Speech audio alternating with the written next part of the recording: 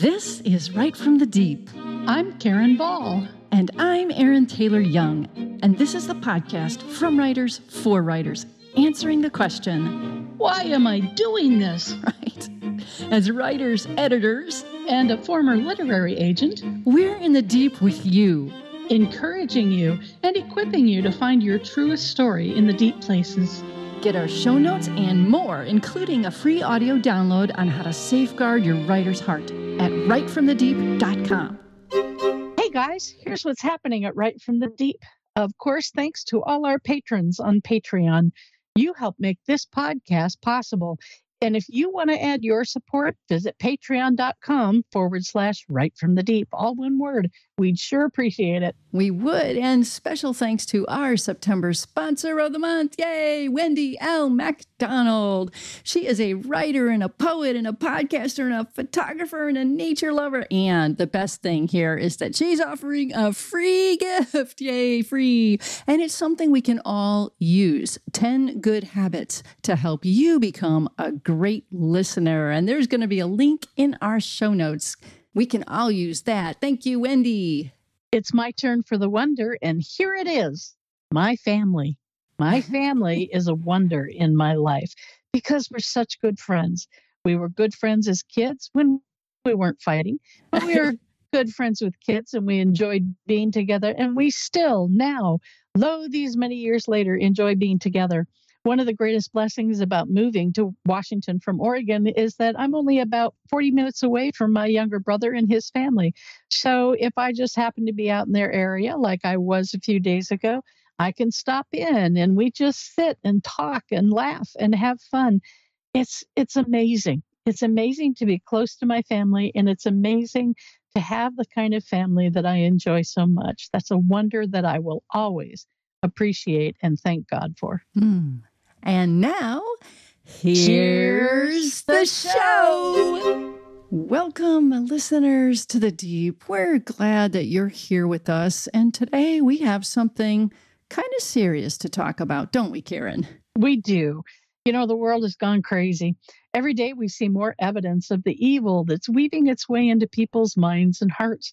Women's sports events being won by men who call themselves women, government corruption on levels seldom seen before, churches being destroyed by sins, sexual or otherwise, respected Christian leaders being exposed for liars and the basest of sins, and on the litany goes. What is, not was, but what is good is called evil, and evil is celebrated as right and loving. You know, Isaiah 5:20 warns us about this very thing.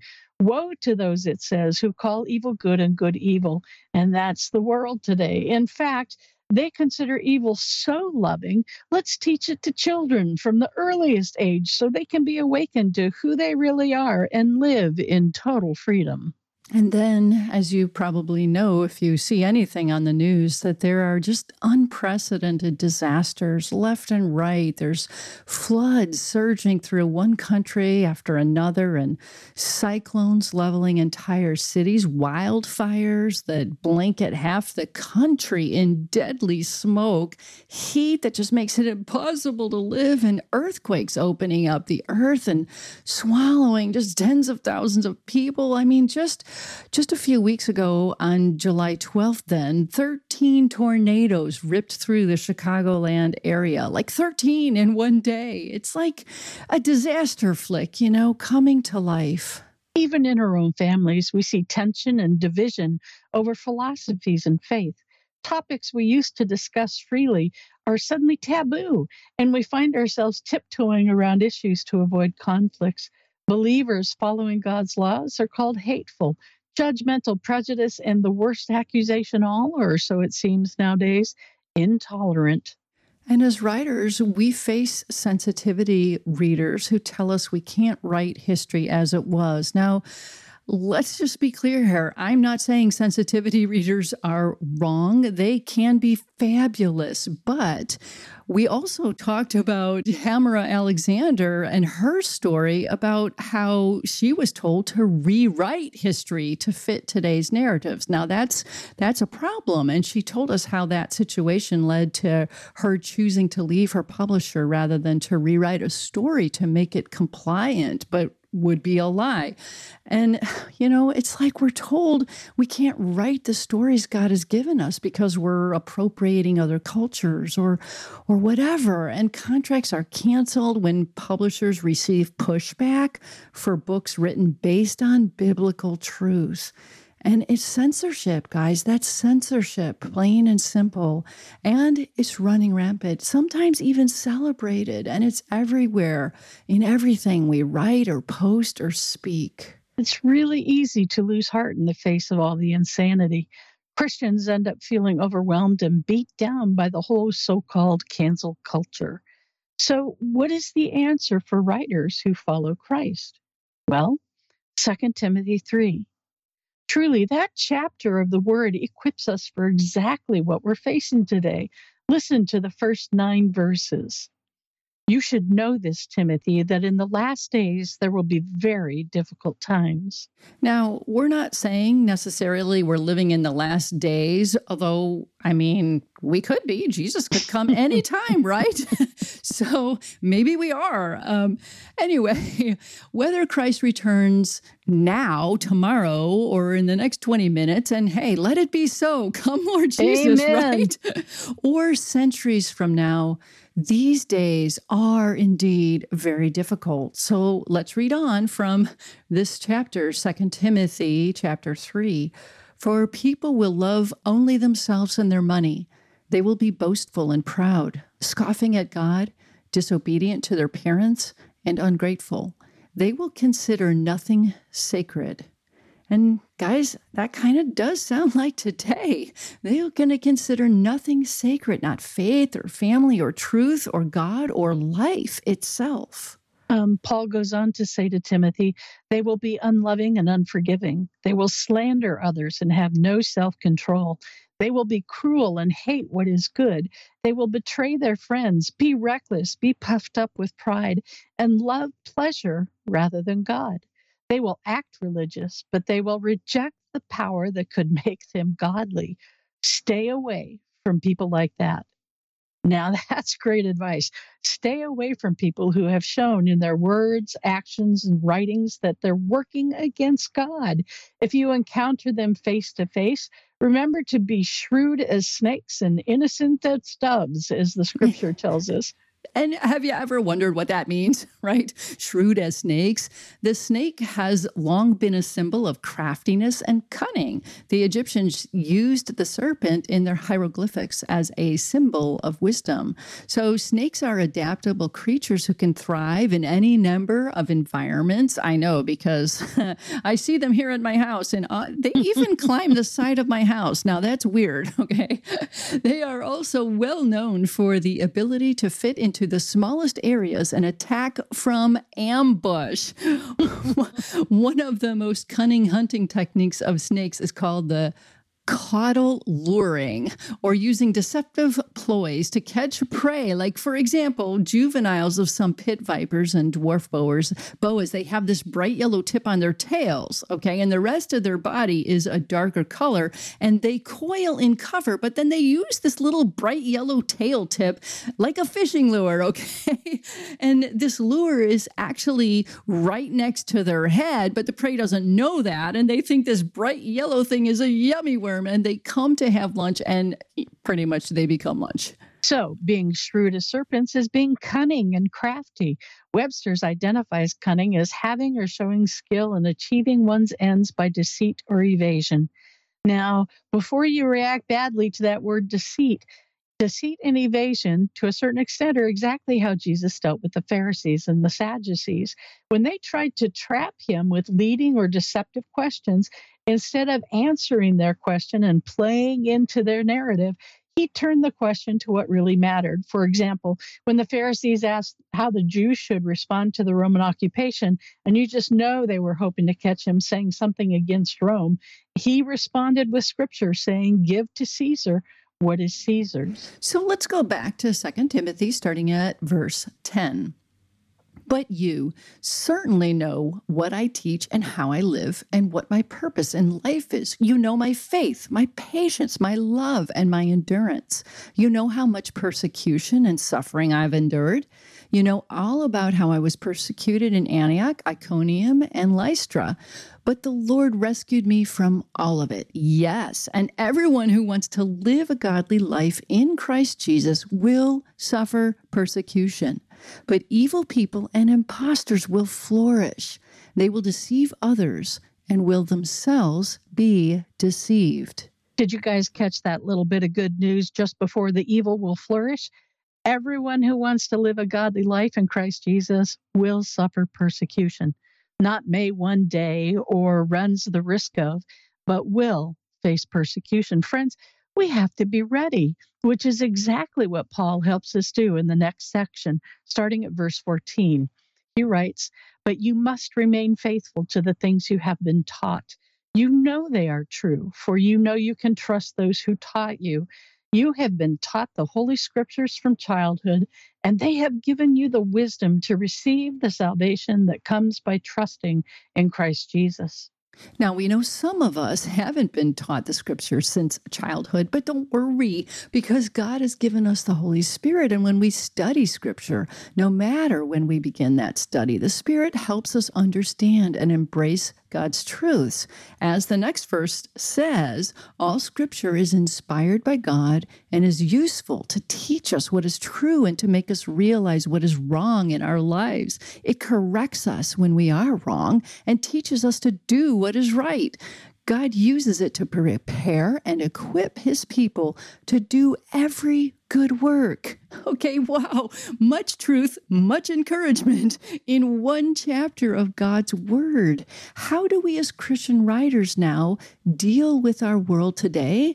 How we stand firm. We immerse ourselves in God's word that he may prepare and equip us, because we never know, we just don't, when we'll find ourselves on the firing lines.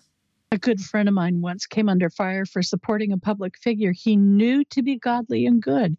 This public figure had the temerity to speak truth into a situation steeped in lies. And as a result, cancel culture went into overdrive to destroy this figure. In the midst of all this, my friend had posted a comment thanking this public figure for help he gave him years ago. However, somehow, the media got hold of my friend's comment and proceeded to go after him. And as so often happens, this friend came under fire. He received hate mail and was given the gift of trolls. So here's the thing. This friend didn't post back then to take a stand. He just wanted to express thanks and encouragement to someone who was getting beat up. But that was all it took to be added to the cancel culture's hit list. It's not fun at all when that happens, but there's something amazing in this story. You want to see how God takes care of us when we're persecuted? I receive a weekly email from another friend with scripture verses for each day of the week. It's really cool. And as I was praying for my under fire friend back then, that email came in and I opened it. And here's what I found. 1 Peter 3:17. For it is better, if God should will it, that you suffer for doing what is right rather than for doing what is wrong.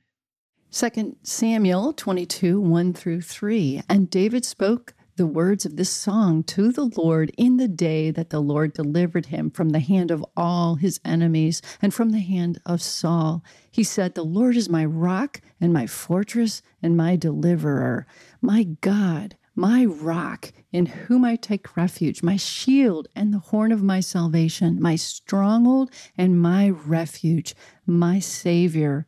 You save me from violence. Hebrews 2:18. For since he himself was tempted in that which he has suffered, he's able to come to the aid of those who are tempted. Isaiah 29:19. The afflicted also will increase their gladness in the Lord, and the needy of mankind will rejoice in the Holy One of Israel. Ephesians 6:14-15. Stand firm, therefore, having girded your loins with truth, and having put on the breastplate of righteousness, and having shod your feet with the preparation of the gospel of peace. Psalm 37. 39 and 40, but the salvation of the righteous is from the Lord. He is their strength in time of trouble. The Lord helps them and delivers them. He delivers them from the wicked and saves them because they take refuge in him. And the final one was 1 Timothy 6:12. Fight the good fight of faith. Take hold of the eternal life to which you were called, and you made the good confession in the presence of many witnesses. I mean, seriously, when I finished reading these scriptures that had come on the very same day that I had heard about my friend and what was going on, I just sat back and shook my head. God is so cool. Those verses spoke right to what my friend was facing. And after receiving permission from the person who sent it to me, I forwarded the entire scripture email to my under fire friend. I just love it that God used those weekly scripture emails to bless not just me, which they did, but to bless someone I love and respect. Yeah. Now, there's one other thing we want to address. While we may not relish the idea of suffering and being persecuted in our stand for God's truth, if that's what God calls us to do, we'll do it, right? But what about our families? What if standing means we lose our jobs or lose finances? What if we find ourselves unable to care for our families? How can we let them suffer? Because God commands us to care for our families, right? So how do we reconcile all that? It's one thing to suffer myself, but to make others suffer for my actions, that's another thing. So what about 1 Timothy 5:8, where it says, but those who won't care for their relatives, especially those in their own household, have denied the true faith. Such people are worse than unbelievers. Worse than unbelievers. Talk about harsh. How can we do something that makes us worse than unbelievers? You know, this is a real concern, and it stems from our determination in Christ to do what's right. There's no denying it would be terrible to see our families suffer for our actions. But as true as that verse from Timothy is, we also have to remember Jesus' words in Matthew 10:34 through 39. Jesus said, do not think that I have come to bring peace to the earth. I have not come to bring peace, but a sword. For I have come to set a man against his father, and a daughter against her mother, and a daughter-in-law against her mother-in-law. And a person's enemies will be those of his own household. Whoever loves father or mother more than me is not worthy of me, and whoever loves son or daughter more than me is not worthy of me. And whoever does not take his cross and follow me is not worthy of me. Whoever finds his life will lose it, and whoever loses his life for my sake will find it. So I think here's the bottom line. Your family and friends are not yours. They are gifts from God. He has given them to you for his purposes. So we serve a Savior who, for our sake and salvation, suffered the loss of friends and reputation, was persecuted and brutalized by religious leaders. He suffered unimaginable tortures and pain and endured a gruesome, horrible, bloody death. Remember Hebrews 12:1-3. Therefore, since we are surrounded by such a great, huge cloud of witnesses to the life of faith, let us strip off every weight that slows us down, especially the sin that so easily trips us up, and let us run with endurance the race God has set before us. We do this by keeping our eyes on Jesus, the champion who initiates and perfects our faith. Because of the joy awaiting him, he endured the cross, disregarding its shame. Now he is seated in the place of honor beside God's throne. Think of all the hostility he endured from sinful people. Then you won't become weary and give up. Because of the joy awaiting him. You know, that joy set before him wasn't some amazing reward meant just for Jesus. It wasn't like he was going to get a bike for Christmas. That joy is us. It's you and me. It's that he restored us to his Father. He became our salvation. We follow Christ into whatever God chooses, however God chooses, all for the joy of being Christ's light to a dark and suffering world. None of us wants our families to suffer, but they are in God's hands, not ours. And if God Almighty calls us to stand for him, regardless of the consequences, we darn well better stand. for our sakes, for our family's sakes, for the world's sake. These are hard truths, guys. We know that. And we know how easy it is in today's world to get focused on all that's so very wrong with the world and to be pulled down in spirit by the evil that seems so entrenched and so in control and of just everything. I was talking to Karen before this podcast about some heartbreaking things that I see are happening to some friends of mine. It's just awful. So if you find yourself feeling that way in your writing, in your relationships, in any area of your life, what we do is we encourage you to step away from all the external voices and that stimuli and focus on the all-powerful God who created you and who asked you to write for him. And as you step away from those things, step into Scripture, silence, time focused on the truth. Step into fellowship with those you trust, with the truth speakers God has given you. Step into God, even if or when it means persecution. Cancel culture seems scary, but in the light of God's power and truth and in the light of eternity with him, it's nothing. In fact, it will only come to your doorstep if God allows it. Don't forget that. Satan is on a leash, okay? He doesn't have free reign. It's what God allows. And it means that it will only come to you if God has a purpose for it to do so. And remember, God's purpose, it may be for you, it may be for others. You just don't know. You may never know. But you can always know this. You will not face any persecution without God right there beside you. Psalm 23:4 promises you this. Even when I walk through the valley of the shadow of death, I will not be afraid, for you are with me. Your rod and your staff protect and comfort me. So yeah, the days are ugly and dark, but our God is beautiful and light and truth. As we walk into each new day, whether in our lives or in our writing, let's stand firm in his truth and may God, our salvation and strength, enable us every day to say with Job, though he slay me, yet will I trust in him. I will maintain my own ways before him. He shall be my salvation. So say yes to whatever God has for you and for your family. Stand firm for his truth. Know that your actions today have eternal impact. Embrace Jesus' words from the Sermon on the Mount. You are the salt of the earth. But if salt has lost its taste, how shall its saltiness be restored? It is no longer good for anything except to be thrown out and trampled under people's feet. You are the light of the world. A city set on a hill cannot be hidden, nor do people light a lamp and put it under a basket, but on a stand, and it gives light to all in the house. In the same way, let your light shine before others, so that they may see your good works and give glory to your Father who is in heaven. Amen. Amen.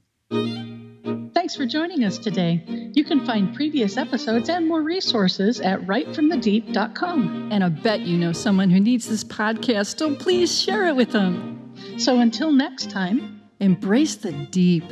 Your writing and your life will never be the same.